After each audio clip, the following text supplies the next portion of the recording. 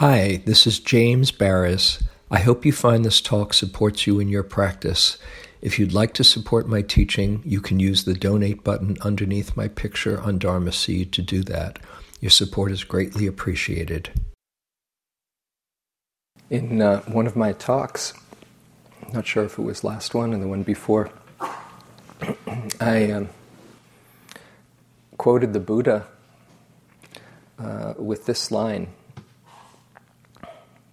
He says in a sutta, that gladness connected with the wholesome, I call an equipment of mind.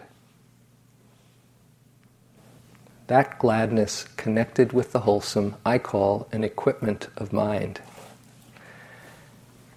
And that's what I want to talk about tonight. The gladness connected with the wholesome and its importance in practice,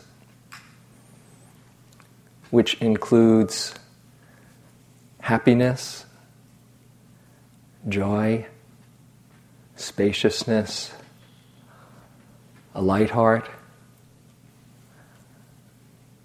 This is a very important aspect of practice that sometimes goes unnoticed. We hear about suffering and the end of suffering, and sometimes there's so much emphasis on suffering and its end that somehow happiness doesn't get a whole lot of airtime. But the Buddha talked a lot about happiness. He was called the happy one. And he said, go for the highest happiness. He said, if you go for the highest happiness, all the other ones will come along. And he didn't say, don't let yourself feel those other ones. In fact, he recommended to feel the wholesome and feel the happiness that comes along the way in practice as an aid to practice and as a way to create a spaciousness that can open up to suffering when we see it, all the confusions and fears when we see it. But sometimes we can miss that point, and I want to share tonight partly my own misunderstandings and confusions around this and why I've become, in recent years, a student of happiness. Sally was talking in her talk about the 4 right efforts, and I also just want to underscore this one side of right effort. If you recall, she talked about the unwholesome, guarding against unwholesome states that haven't yet arisen, and abandoning unwholesome states that have arisen. And then there's the positive side, developing wholesome states that haven't yet arisen and maintaining or increasing wholesome states that have arisen, that are here. This is right effort to maintain and increase wholesome states when they arise and develop them when they're not here. The tricky part is, as with anything, the more you want something, the more you grasp after it, the more you have it as a goal and are there with hope and expectation, all you're doing is cultivating wanting and attachment, and so you've just landed in an unwholesome state that causes suffering. It's a very tricky, delicate dance here. The Dalai Lama, in his book, The Art of Happiness, starts out the book, the first line in the book, the purpose of life is to be happy. It's not a bad purpose if you're going to have some kind of goal. The purpose of life is to be happy. And if you think about it, the more you can cultivate and embody happiness in your own being, in your own life, the more there is happiness in the world, and it spreads. It's contagious. You know that feeling when you're around somebody who is simply themselves and content and well-being and sees that in you. It's nice hanging around with a person like that. That's why people love hanging around with the Dalai Lama, right? He's a happy guy. And there he is, when you're around him, saying, oh, you are a Buddha too. And you start feeling like that.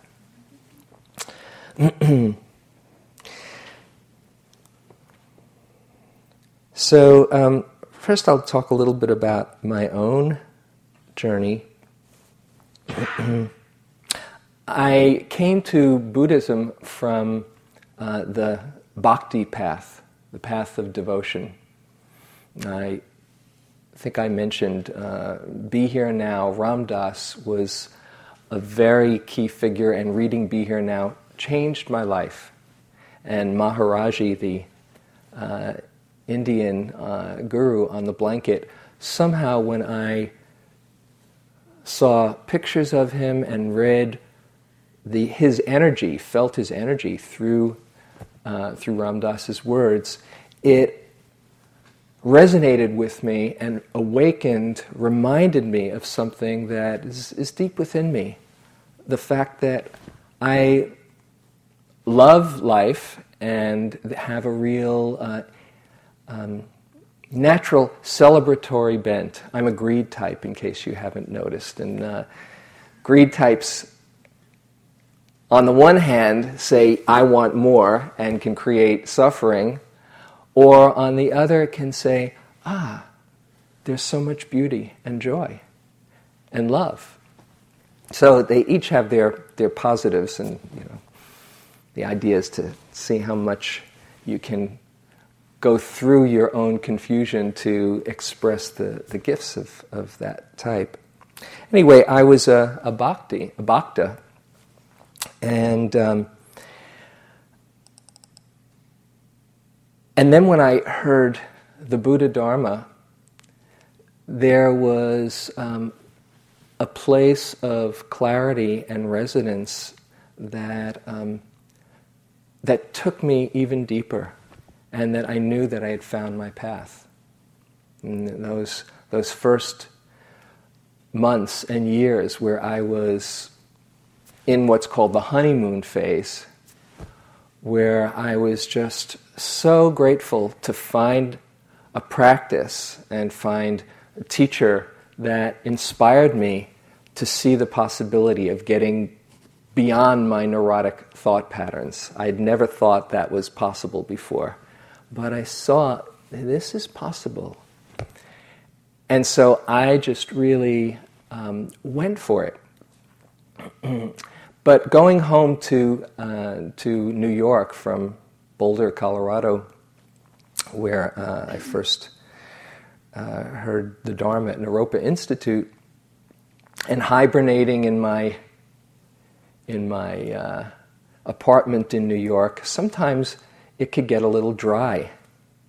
And so I would sit religiously and was very devoted to the practice, but found that I was missing some of the juice that I had gotten when I would think about Maharaji. And then actually there was a class that Ram Dass was starting in New York, and I went to Joseph, and Joseph actually told me about the class. He said, well, I know that you like that kind of stuff, and Ram Dass is giving a class.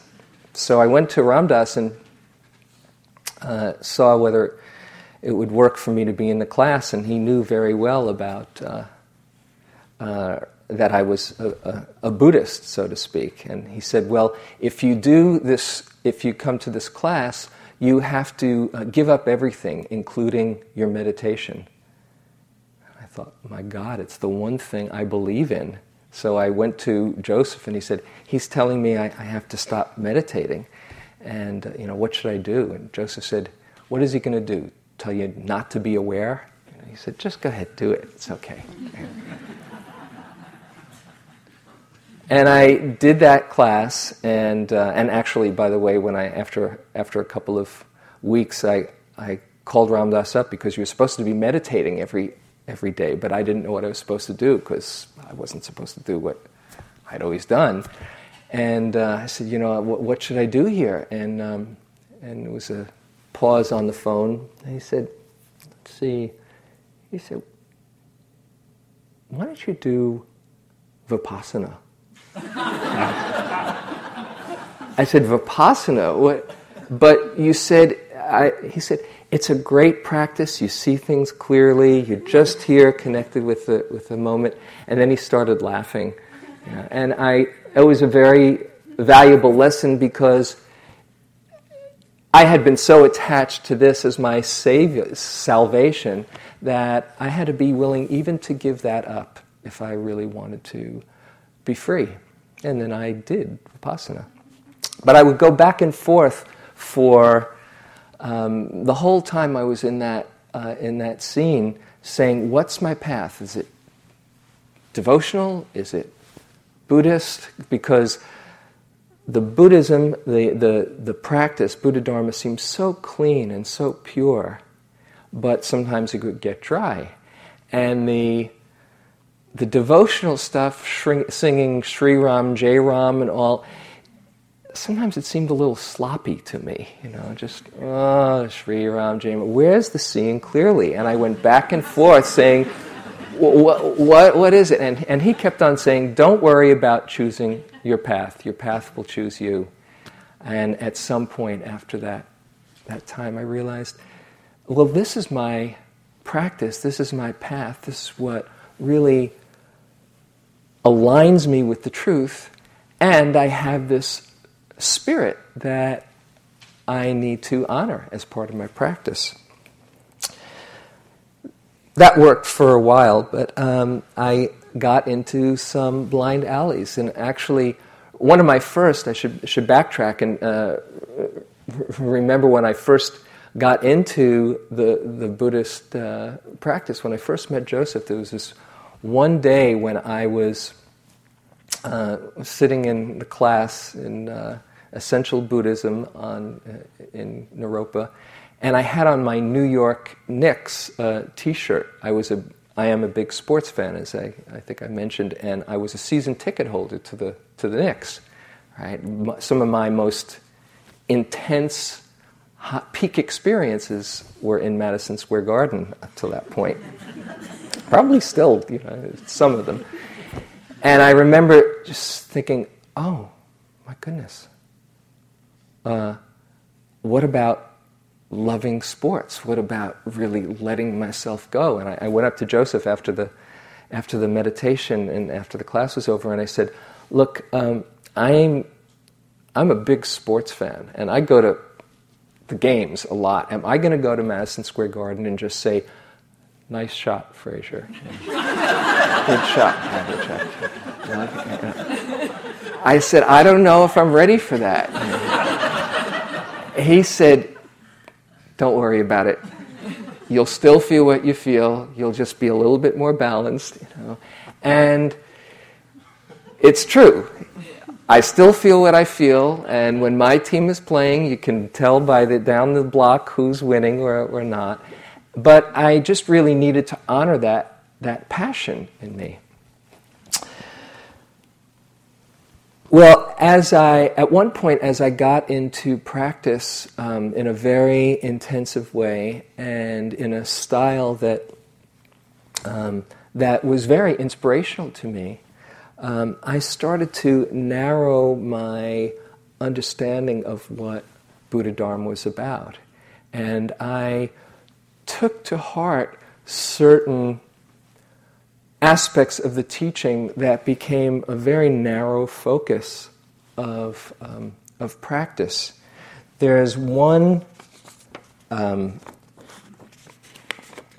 teaching on a word that's a valued word called samvega. And this is the definition of samvega. The oppressive sense of shock, dismay, and alienation that comes with realizing the futility and meaninglessness of life as it's normally lived. A chastening sense of one's own complacency and foolishness in having let oneself live so blindly, and an anxious sense of urgency in trying to find a way out of the meaningless cycle.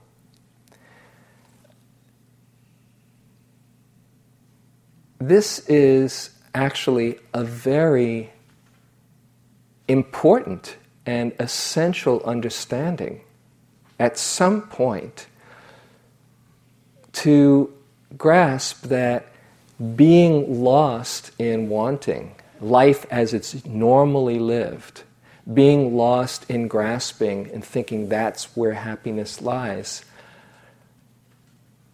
is just more and more suffering. But it's a short step from that profound understanding to thinking that life is meaningless and that we have to get out and not let ourselves enjoy it, which is what my mind got confused by. And so I started to somehow understand the end of suffering with the end of living, and with not really letting myself be who I was. And that was very painful. There's another teaching that can also confuse. The word nibbida, which is also a valued and important understanding. This is one definition or one expression of nibbida. One should abide in the utter disgust for the aggregates. These are translations. Here's another translation. When a practitioner is practicing in accordance with the Dharma, he should dwell engrossed in the revulsion towards the aggregates. Another interpretation or another translation, when one sees it thus as it actually is with proper wisdom, one becomes disenchanted with the aggregates. Now, if you think that you're supposed to be utterly disgusted and revolted by this body and mind, it doesn't leave a whole lot of room for celebration. But a deeper meaning is that one of disenchantment, which even then can be misunderstood. But the deeper meaning of disenchantment is to break the spell of enchantment, to not be enchanted by that which usually enthralls us, to see through that. But disenchantment doesn't mean to, I think, become disgusted with life. And so that confusion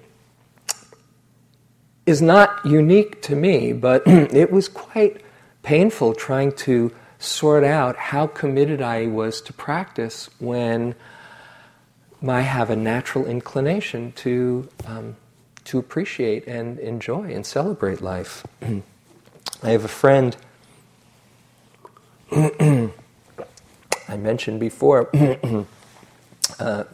one of the co-authors of that book on happiness, How We Choose to Be Happy, my friend Rick. He goes on radio a lot, just talking about happiness. And he said to me, when he's on call-in radio, people call in to ask questions about his research, and he has more than once gotten calls that start out, I'm a Buddhist, and he knows what's going to come next often. And the person says in one way or another, I'm suspicious about all this talk about happiness. What about suffering in life? If you're suspicious about happiness, take a look and see what kind of understandings you hold. If you're suspicious about allowing joy and allowing gladness and allowing your heart to be singing, take a look at what beliefs there might be underneath there. Because joy is a prerequisite to enlightenment. Suffering is not a factor of enlightenment. Joy is a factor of enlightenment. Joy is one of the Brahma Viharas, not suffering. But we can get confused and misled. Here's a quote that I love from Ajahn Sumedho around this. He says, "Sometimes in Theravada Buddhism, one gets the impression that you shouldn't enjoy beauty. If you see a beautiful flower, you should contemplate its decay. Or if you see a beautiful woman, you should contemplate her as a rotting corpse. This has a certain value on one level, but it's not a fixed position to take. It's not that we should feel compelled to reject beauty and dwell on its impermanence and on how it changes to being not so beautiful and then downright repulsive. That's a good reflection on anicca, dukkha, and anatta, but it can leave the impression that beauty is only to be reflected on in terms of these three characteristics rather than in terms of the experience of beauty. This is the joy of mudita, being able to appreciate the beauty in the things around us. People who can't see the beauty of the good or the true are really bitter and mean. They live in an ugly realm where there's no rejoicing in beauty and goodness and truth. Once you have true insight, then you find you enjoy and delight in the beauty and the goodness of things. Truth, beauty, and goodness delight us. In them we find joy."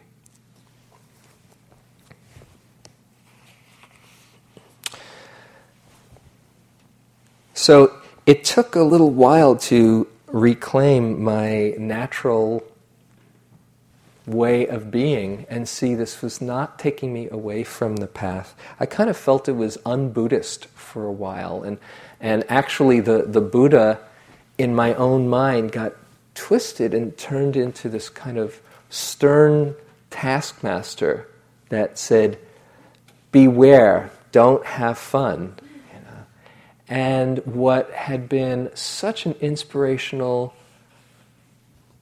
archetype and being became a source of contraction.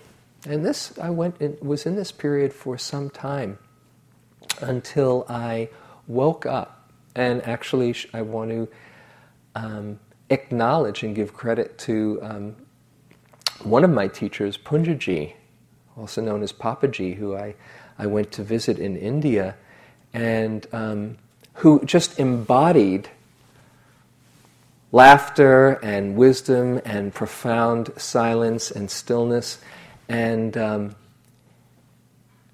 he had clearly arrived at something, but there was such a sparkle and radiance about him. And I remembered asking him, as I was more and more feeling my heart and opening and feeling the love inside, I said to him one day, I said, I want to ask about something. When Buddhists talk about emptiness, there's usually this seriousness and solemnity, like a holy word that often gets very still and somber about. At least this was my understanding. I've since seen quite the opposite. But when Buddhists talk about opening, it often seems to have a kind of somberness.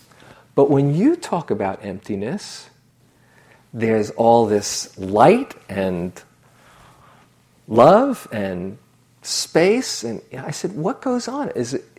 it's the same emptiness. Why is it so much more fun when you talk about it? And he said, well, often, he understood the question. He said, often when we find that place of emptiness in the stillness, we can easily think that the stillness is where we need to go for that emptiness.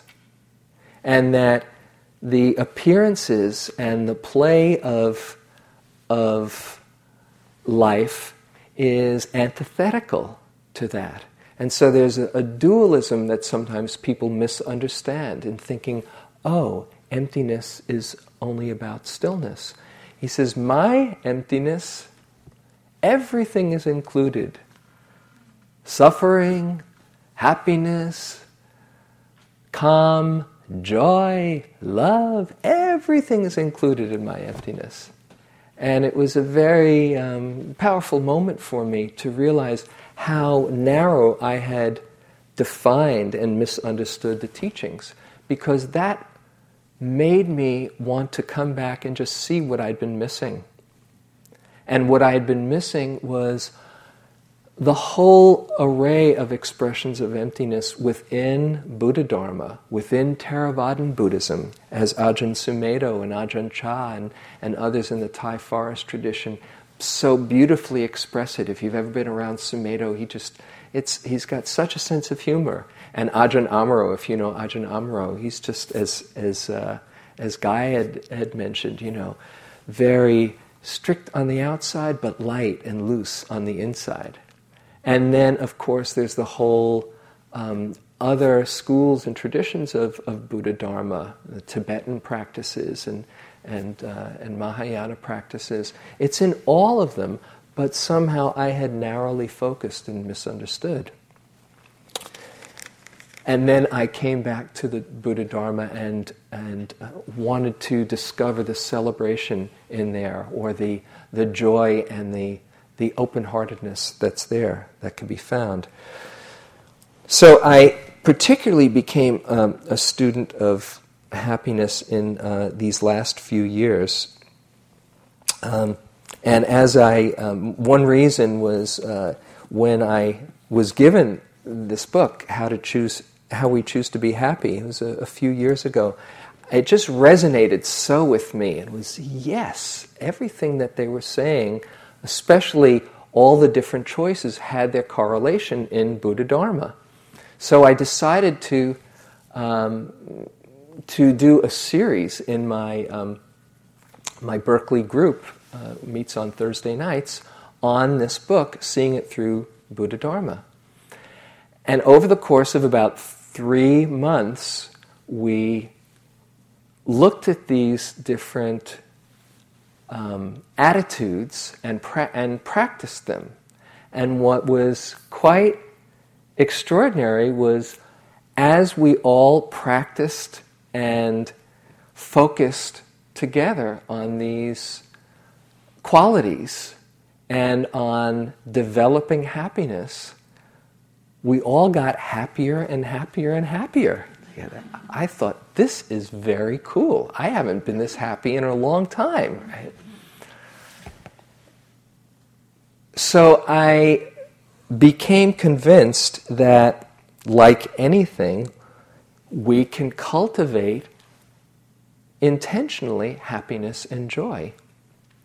And it supports our practice.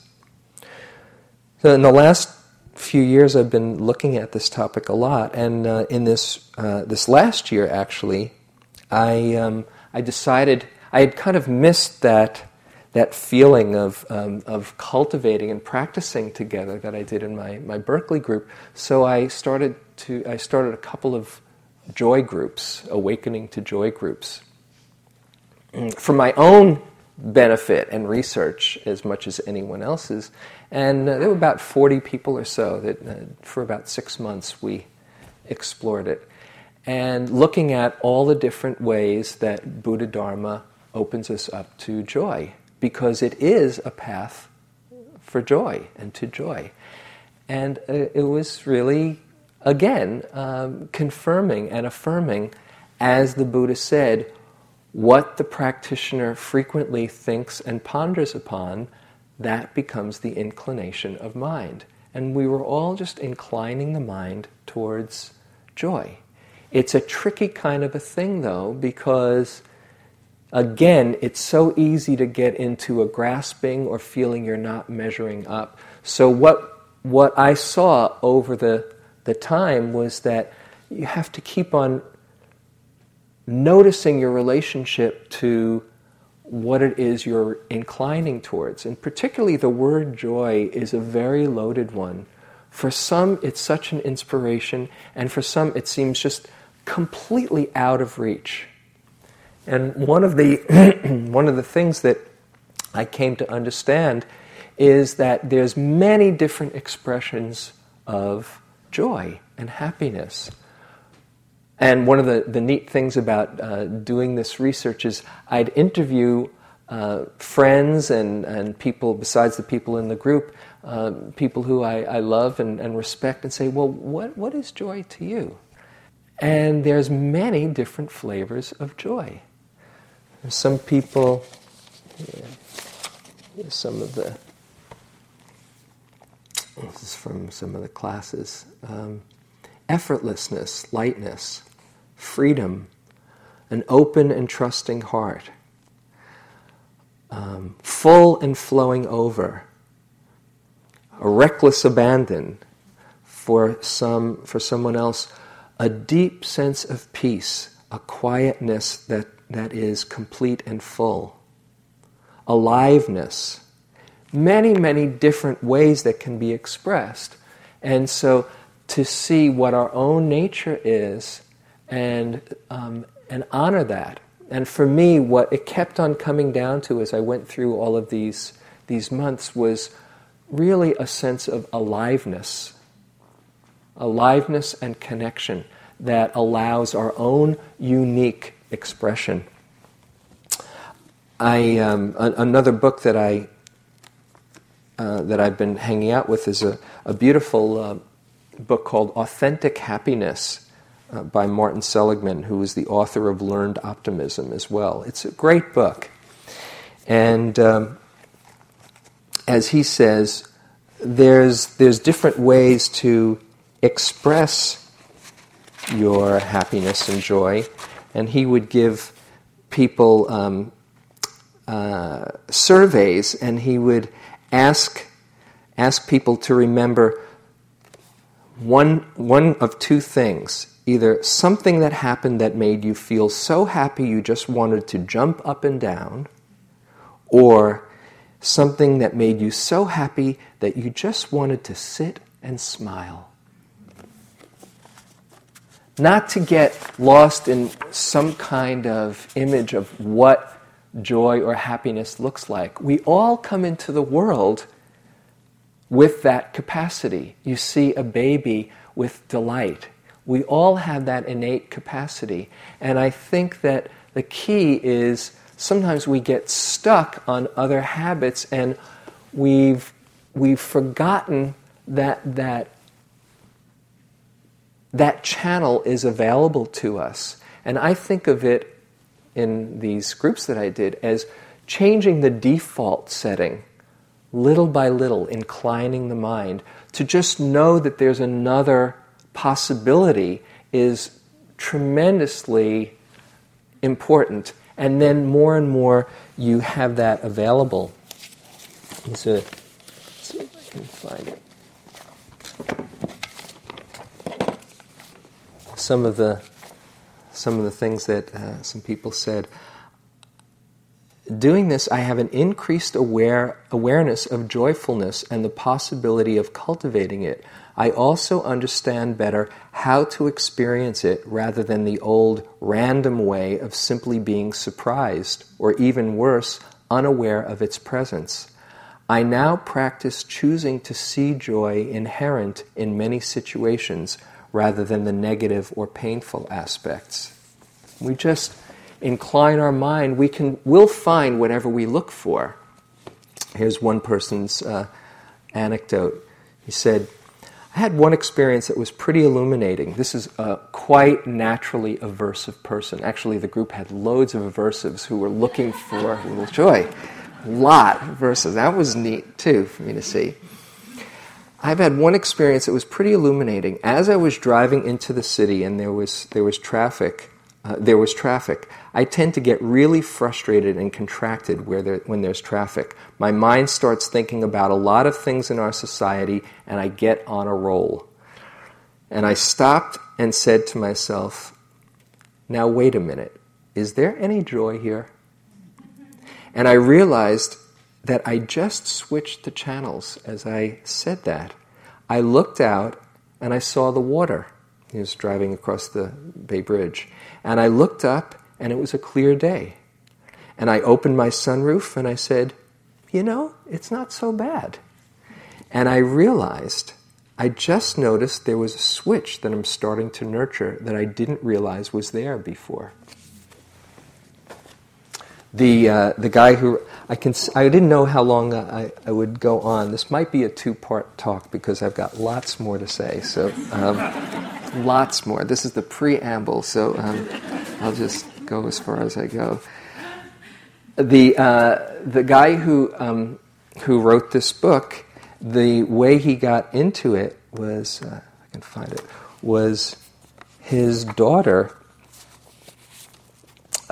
woke him up to his predicament. I hope I can find it here. Let's see.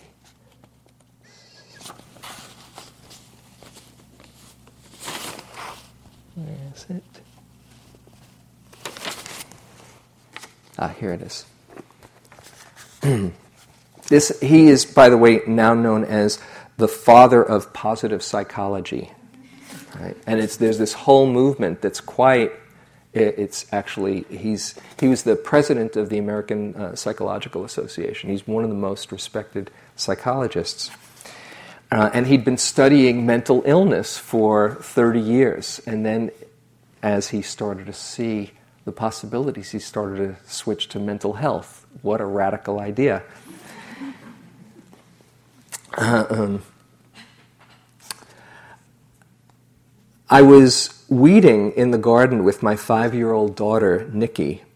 I have to confess that even though I've written a book and many articles about children, I'm actually not very good with them. I'm goal-oriented and time-urgent, and when I'm weeding in the garden, I'm weeding. Nikki, however, was throwing weeds into the air and dancing and singing. Since she was distracting me, I yelled at her, and she walked away. Within a few minutes, she was back, saying, "Daddy, I want to talk to you." "Yes, Nikki." "Daddy, do you remember before my 5th birthday? From when I was 3 until when I was 5, I was a whiner. I whined every day. On my 5th birthday, I decided I wasn't going to whine anymore. That was the hardest thing I've ever done. And if I can stop whining, you can stop being such a grouch."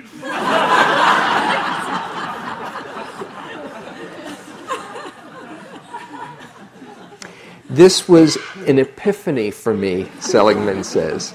In terms of my own life, Nikki hit the nail right on the head. I was a grouch. I had spent 50 years enduring mostly wet weather in my soul, and the last 10 years as a walking nimbus cloud in a household radiant with sunshine. Any good fortune I had was probably not due to being grumpy, but in spite of it.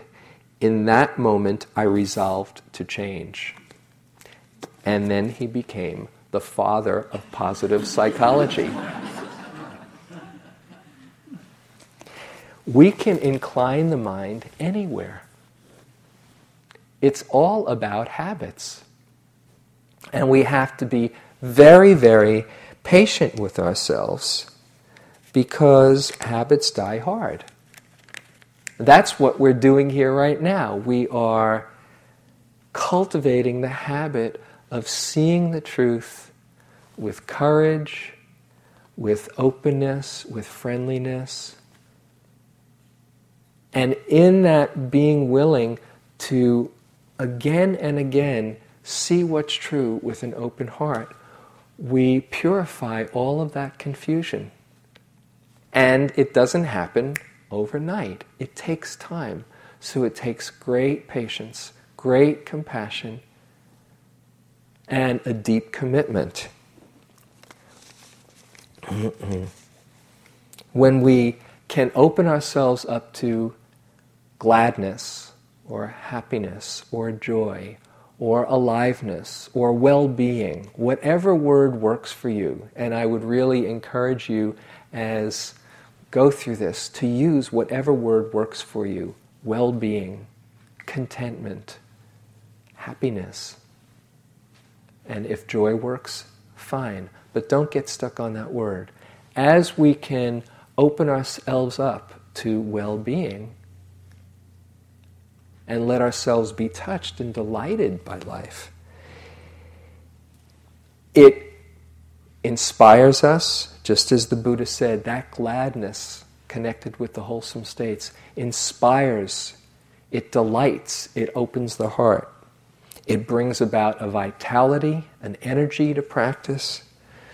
It dispels confusion and fear. And it connects us with life.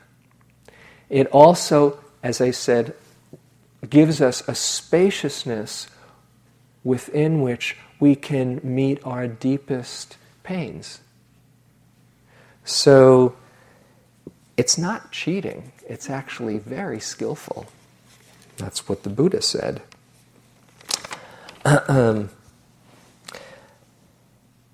So I want to, in the remaining time, talk some about different aspects of cultivating joy in our practice. First, I want to say that embracing dukkha, that not running away from it, is one of the most essential pieces to opening our hearts to joy. Because until we do, we're running away from the truth. And we're running away, there's that contraction that just keeps us disconnected from reality. That's why I think the Buddha started by his teaching by saying, yeah, there is suffering in life. You remember when you first heard that? It might have been a sense of, oh, wow, finally someone is telling it like it is. Sometimes people hear that and they think, what a depressing way to start a teaching. But as the Buddha said, he teaches about suffering and the end of suffering. And in order to come to the end of suffering, one has to truly understand suffering and open up to it and not be afraid of it. And when we can do that, there's a kind of vulnerability, a beautiful vulnerability, an honesty, an authenticity that connects us with our aliveness. Joseph says, he has this beautiful line, the not seeing of dukkha is dukkha. When we don't see our suffering and how it's created, that is suffering. But to start to see it, there's a possibility of real opening and freedom. You can't just say, well, I want the compassion stuff. Give me the happiness. Give me the wisdom. Keep that other stuff down there. We don't want that. It's not how it works. If you want it all, you have to open up to the whole show, and what usually comes out first is all the stuff that we're afraid to look at. Our fears, our wantings, our pettiness, our judgment, our self-judgment, our anger, all of that. You say, ooh, wow. But actually, if you're willing to open up to it all, what is underneath and what is holding it in that much deeper place of wisdom is connection, aliveness, understanding, compassion. So when you touch your own fears, it actually is drawing out of you a strength and a courage that you didn't even know was there. It draws out of you a compassion that you might not have even realized you had a capacity for. It demands for you to get in touch with a wisdom that can somehow not be overwhelmed and see, oh, this is so. This is workable. How can I come to understand this in a way that keeps me connected with life? And there is a teaching, one of my favorite teachings of the Buddha,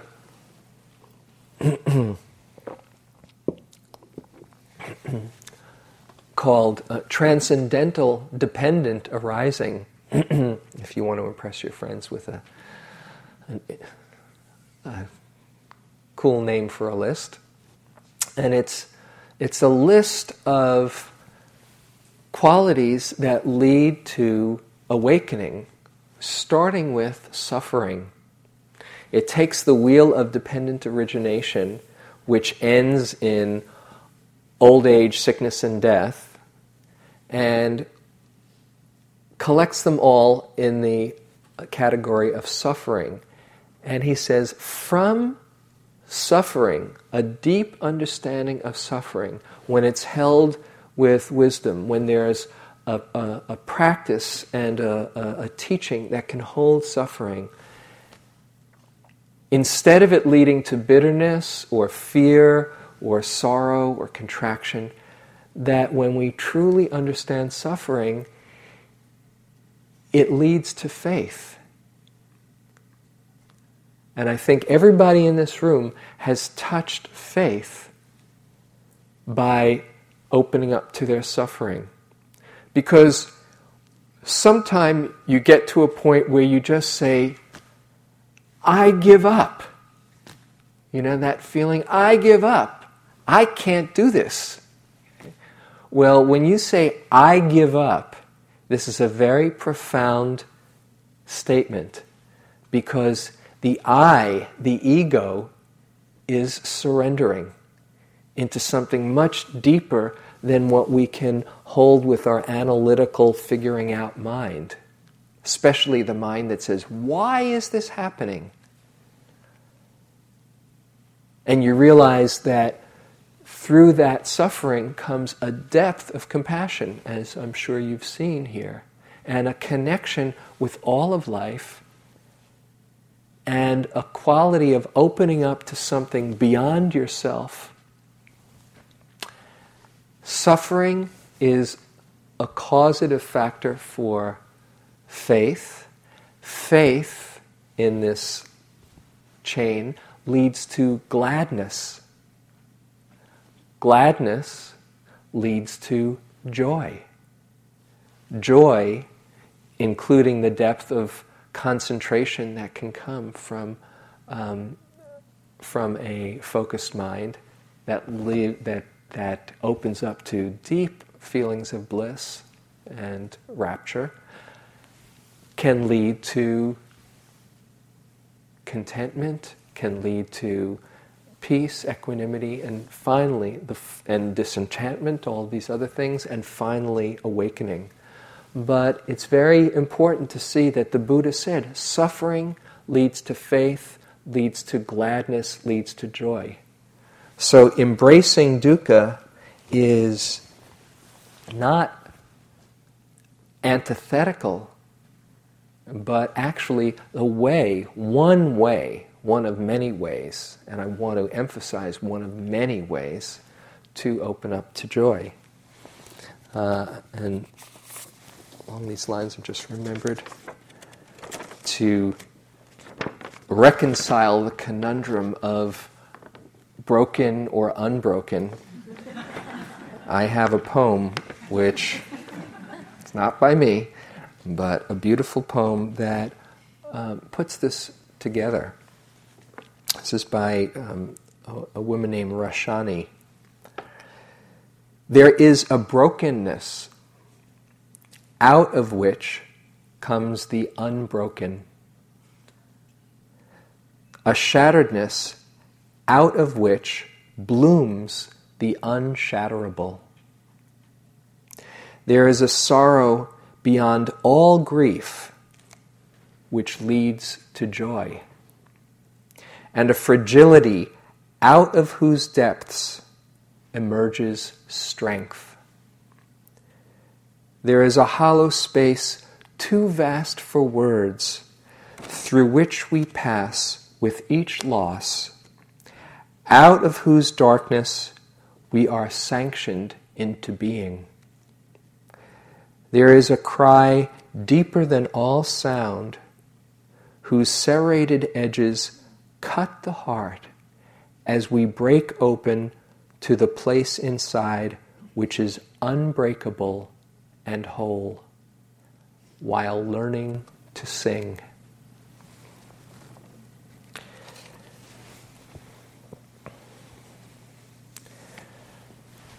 So they're both true. You're broken and you're unbroken. You're whole underneath that brokenness. And what we're doing here, being willing to open up to everything, is a direct avenue to see that wholeness inside. In the time left, I think I'll just start on this list of other ways to open up to joy, and maybe give you something to work with, play with in your practice.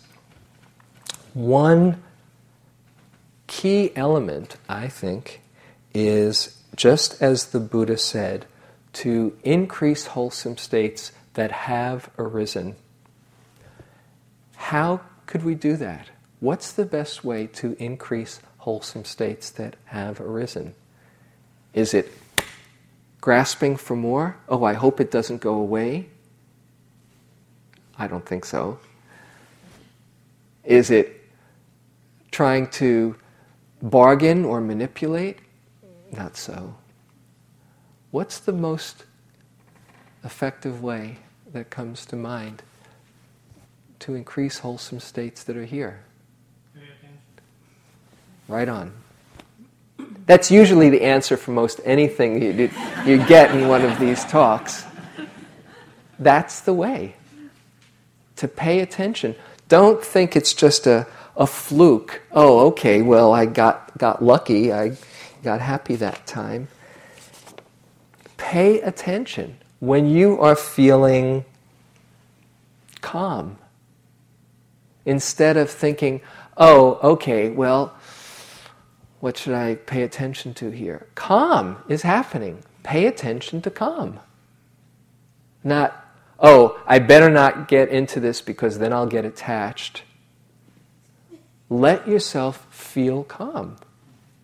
If you're feeling love, pay attention. Let yourself feel it fully. Have your radar open to it. Not that you need to go for it and look for it, but when it's here, don't miss it. When you are feeling clear, let yourself delight in clarity. Because appreciation is not grasping. There's a difference between grasping, which is wanting to hold on to that which is changing, or wanting to create something that was there yesterday, and simply being with what's here right now. I've seen this so many times where people feel that they're kind of doing something wrong because they enjoy their delight, they enjoy their bliss. Oh no, I shouldn't be doing that. This is about opening to suffering. No, that's just part of the show. As Thich Nhat Hanh says, suffering is not enough. There's the 10,000 joys as well as the 10,000 sorrows. Start paying attention to the 10,000 joys when they're here, just as you would the 10,000 sorrows. When you are feeling gratitude, which often comes in practice, for the blessings that we have, let yourself enjoy, delight in that gratitude. Thich Nhat Hanh has this practice, seeing what's not wrong. We're so used to noticing what's wrong. He says, try seeing what's not wrong. He says, last week you might have had a toothache and you go to the dentist. Oh, my tooth is hurting so much. This week, oh, no toothache. Isn't that nice? Well, you can also see what's right as well. And I think of mindfulness as appreciation practice. It's like you're appreciating this moment, whether it's pleasant or unpleasant, you're appreciating this moment for what it is. That's what we're doing in every moment. Oh, what's here? When you take refuge in the Dharma, you're taking refuge and seeing, oh, this is a gift from life. This is just what I need to wake up. Can you appreciate that? And can you appreciate when there's something very delightful and wholesome in your heart? Don't miss it. Don't grasp onto it, but don't miss it. I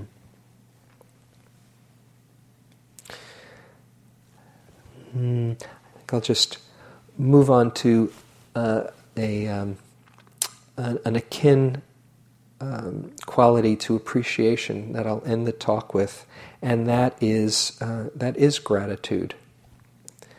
Gratitude is, it's just so amazing how as we open ourselves up and doing this process more and more, we feel gratitude for life, for awareness, for our good karma, for our fortune. This is a very wholesome thing to reflect on. How extraordinary, we said this at the beginning of the retreat, how extraordinary our karma is for all of us being interested and having the opportunity and having the circumstances to practice with the deepest sincerity waking up, opening our hearts. Amazing karma. What very refined, this is like, close to, the Deva realms, really. Even when your butt is hurting on the cushion, that you have this blessing and that this wanting, this yearning to wake up. So I think I'll end with one teaching that you can hold in your practice on the Buddha's discourse on blessings, and let that be a kind of source of gratitude for you, as you'll see. And as you practice these next few days, especially now as we're doing mudita and joy, sympathetic joy, which is for everyone around. You might think of everybody getting in touch with their own gratitude, and there's so much happiness around that you can feel that for yourself as well. At one time, the Buddha was living in the Jeta Grove, and a certain deity of astounding beauty approached him and said, "Many deities and humans have pondered on blessings. Tell me the blessings supreme." The Buddha replied, "To associate not with the foolish, to be with the wise, to honor the worthy ones. This is a blessing supreme. To reside in a suitable location, to have good past deeds done, to set oneself in the right direction. This is a blessing supreme. To be well-spoken, highly trained, well-educated, skilled in handicraft, highly disciplined. This is a blessing supreme. to be well caring of mother, of father, to look after spouse and children, to engage in a harmless occupation, this is a blessing supreme. Outstanding behavior, blameless action, open hands to all, and selfless giving, this is a blessing supreme. To cease and abstain from causing suffering, to avoid harm through intoxicants, to be diligent in virtuous practices, this is a blessing supreme.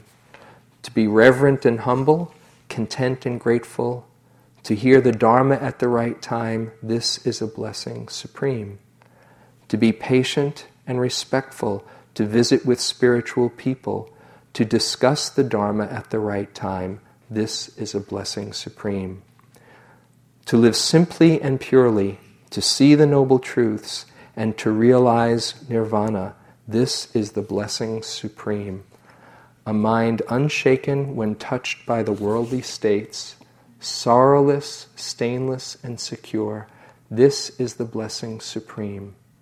Those who have fulfilled all these are everywhere invincible. They find well-being everywhere. Theirs is the blessing supreme.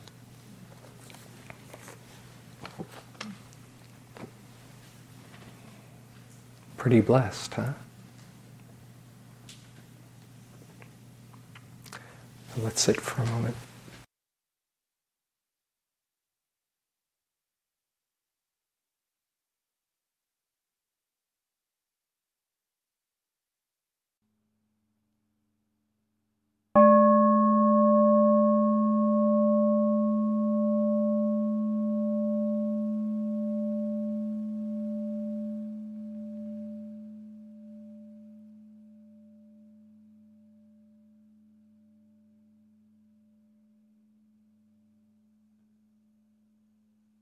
This talk was given by James Baraz at Spirit Rock Meditation Center on February 20, 2004. It is an offering of the Dharma Seed audio. Thank you for listening. To learn how you can support the teachers and Dharma Seed, please visit dharmaseed.org/donate.